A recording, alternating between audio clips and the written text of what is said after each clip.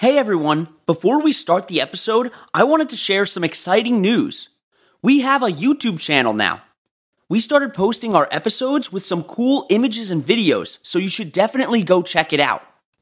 You can find us at On Wildlife Podcast, and don't forget to subscribe. Now let's get into the episode. Hello, welcome to On Wildlife. I'm your host, Alex Ray. On this podcast, we bring the wild to you. We take you on a journey into the life of a different animal every week, and I guarantee you're going to come out of here knowing more about your favorite animal than you did before. This week, I'm talking about a forest creature that's tiny but has a big impact on its ecosystem. You've probably seen a few of them if you live in North America or Asia, but probably not for long because they're quick to run away if they sense danger. So join me as we head into the forest to talk about chipmunks.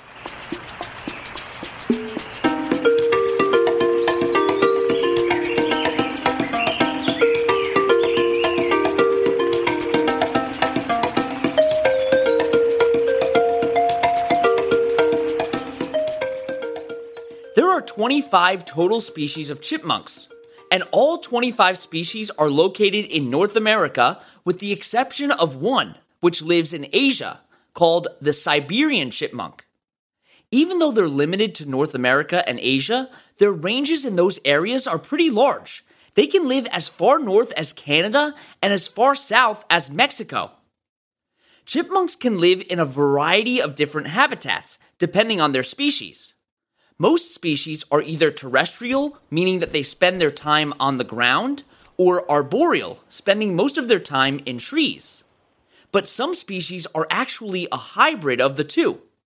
Chipmunks belong to the family Sciuridae, which also holds some of their closest relatives, squirrels and woodchucks. They're basically pygmy squirrels and have adapted to gather resources from places where other animals can't. And they get their name from the chip-chip sound that they make, and we'll talk about some more of the sounds that they make later on in the episode. These are pretty small animals, as they only weigh 1 to 5 ounces. Females are typically larger than the males, but it also depends on their species. In areas that are more inhospitable, the size difference between males and females is more noticeable, but in less extreme environments, the difference is less defined. The largest and most commonly known species is the eastern chipmunk. If you live on the east coast of the United States, this is probably the species that you're used to seeing. This species is brown and has a white stripe surrounded by 2 black stripes on their back. They're usually found in forested areas.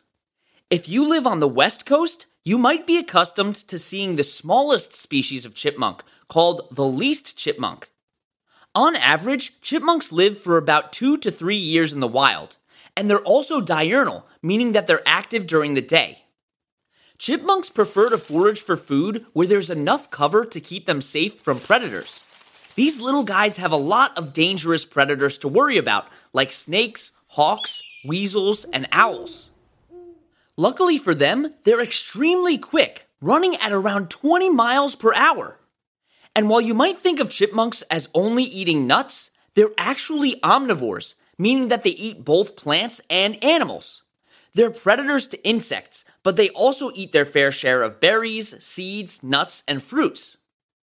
Chipmunks have also been known to eat fungus and carrion, which is an animal that's already died. Some species will even steal eggs from birds' nests for a tasty snack. But what happens when a chipmunk finds a bunch of food that they're not ready to eat yet? Well, they have an interesting adaptation for this. They're able to store food in specialized cheek pouches and carry the food back to their nests. The pouches can expand to 3 times the size of their head. Before they stuff food in the pouch, they make sure to bite off any sharp edges that could give them a cut. And they can fit at least 75 sunflower seeds in their cheek pouch at one time. And they're able to store around 8 pounds of food in their nests in preparation for winter. You'll hear more about their nests and how they interact with other individuals right after the break.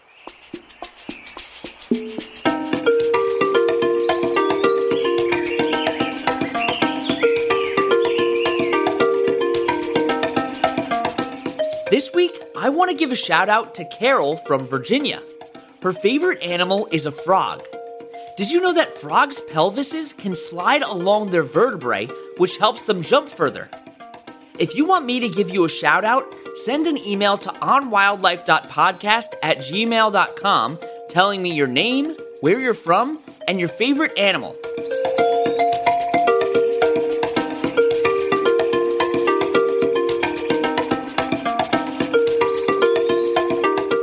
Okay, now back to the episode. Chipmunks are mainly solitary creatures, and they only come together really to find a mate. They have a gestation period of around 30 days, and they reach maturity at about 1 year old. They're born in the spring or summer in litters of 2 to 8 individuals. In areas with longer summers, there can even be 2 litters, one in early spring and the other in late summer. These baby chipmunks, which are called kits, are born hairless and blind, and they're only about the size of a bumblebee. The mom will only care for her young for 2 months. The dad doesn't help take care of the kits at all. And right around the 8-week mark, the mother will become aggressive towards her offspring and eventually completely deny them access to her burrow. Chipmunks can dig pretty complicated burrows that have tunnel systems. They have areas in the burrow for hoarding food, for a nest, and even to drain out excess water. The burrows also have multiple entrances and exits so that they can make a quick escape from a predator. In order to stay unseen, chipmunks will remove fresh dirt from the mouth of their burrow to give off the appearance of the burrow being uninhabited. Sometimes different chipmunk species will inhabit the same area. And these species do not get along with each other, and they'll compete for resources. A few studies have shown that chipmunk species will outcompete each other based on the habitats that they're adapted for.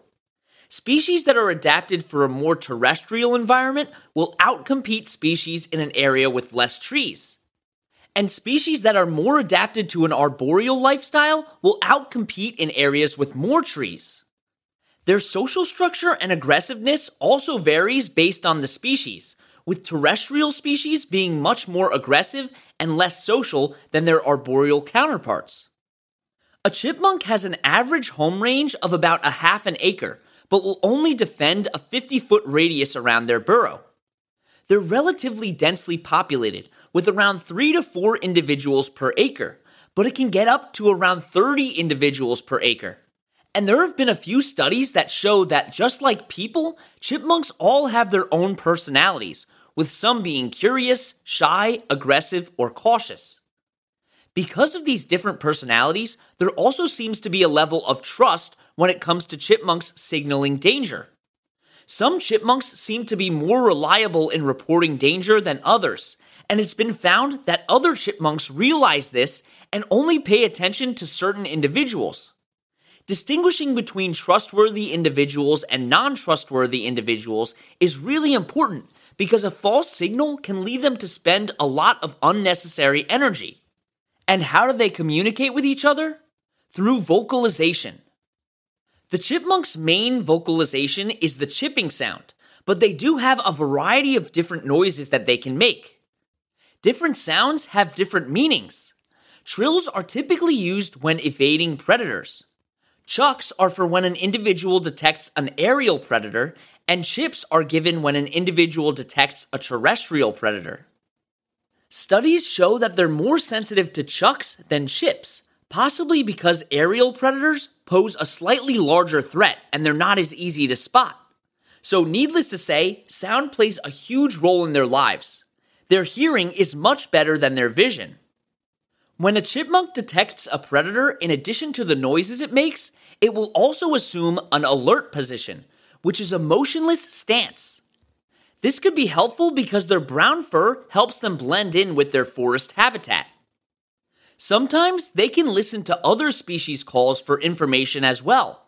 They've been observed using the mobbing calls of a titmouse, which is a type of bird, in order to figure out if they should be ready to run. Mobbing is when birds swarm a potential predator, such as an owl or a hawk. Interestingly, in the same study, it was shown that when audio of hawk calls was played, their behavior was unchanged.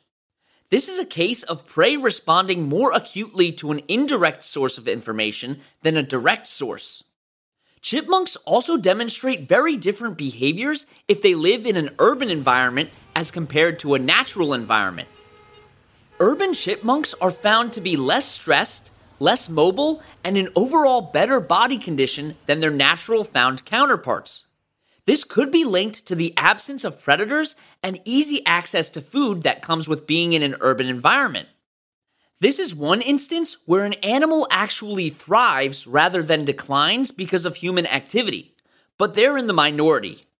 Chipmunks have also been observed to acclimate to traffic patterns extremely quickly, and they'll even move away and towards the road depending on if a car is coming or not, something that a lot of animals haven't mastered yet. They can also live in areas where winters can be harsh, and if this happens, they'll go through a process similar to hibernation. Most animals store fat by eating a lot of food, but chipmunks will gradually eat a store of nuts that they've collected in the fall throughout the winter. They do go into a sleep-like state called torpor, which is more like an intermittent hibernation, but they'll emerge on unusually warm or sunny days in the winter too. In this state, their heart rate and body temperature will decrease by about 75%. This torpor state is risky for the chipmunks because predators can enter the burrow and attack them without even waking them up, but it's also crucial to surviving the cold weather. Torpor length is dependent on the amount of fat in the food that the chipmunk stored, with higher fat foods reducing the length. This makes sense as high fat foods are high in energy, and females actually go into torpor for a longer time than males. Okay, we're going to take our last break, but when we get back, we'll talk about the chipmunk's importance to the ecosystem.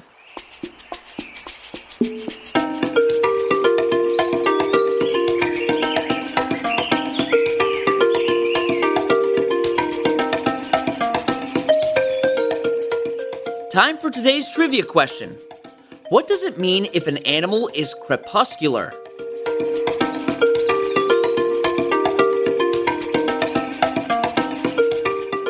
Crepuscular animals are mostly active during twilight, not quite day or night.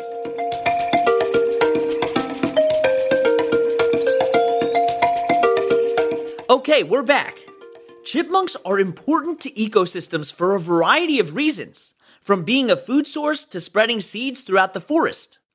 They're an important source of food for all kinds of animals, like hawks, snakes, foxes, and owls, just to name a few.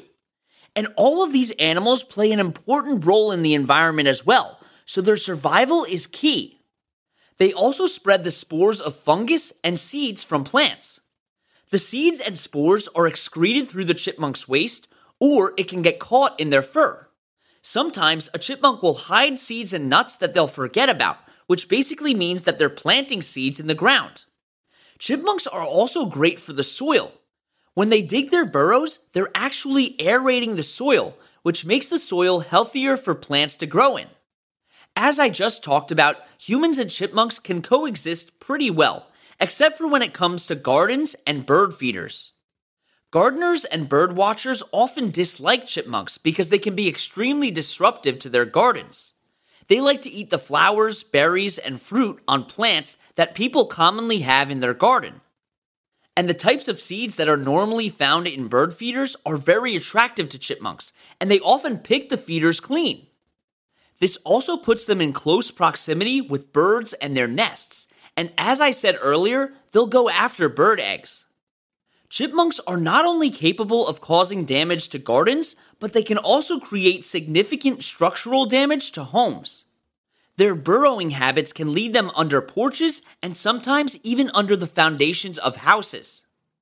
Many people will get frustrated and resort to using lethal methods to get rid of chipmunks, but there are alternatives that are safe for the environment. You can grow plants that chipmunks hate, like daffodils and grape hyacinth. You can also create your own chipmunk repellent by mixing together garlic cloves, chili peppers, water, and vegetable oil and putting them on your plants. What you don't want to do is catch and relocate them. If they're too far away from their burrows, they could starve. Of course, the most effective way to stop chipmunks from coming into our backyards is to have more forest space and less developed areas. This is not the effort of one single person, but it's important to advocate for reforestation, planting more trees and building back our natural forests. Luckily, chipmunks aren't endangered, so the organizations I'd like you to take a look at this week work to protect forests in places where chipmunks live. You should check out the National Forest Foundation, Plant with a Purpose, and Trees for the Future. Thank you so much for coming on this adventure with me as we explored the world of chipmunks. You can find the sources that we use for this podcast and links to organizations that we reference at onwildlife.org. You can also email us with any questions at onwildlife.podcast@gmail.com. And you can follow us on Instagram at @on_wildlife or on TikTok at @onwildlife. And don't forget to tune in next Wednesday for another awesome episode. And that's On Wildlife.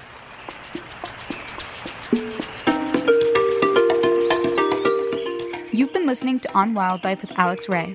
On Wildlife provides general educational information on various topics as a public service, which should not be construed as professional, financial, real estate, tax, or legal advice. These are our personal opinions only. Please refer to our full disclaimer policy on our website for full details.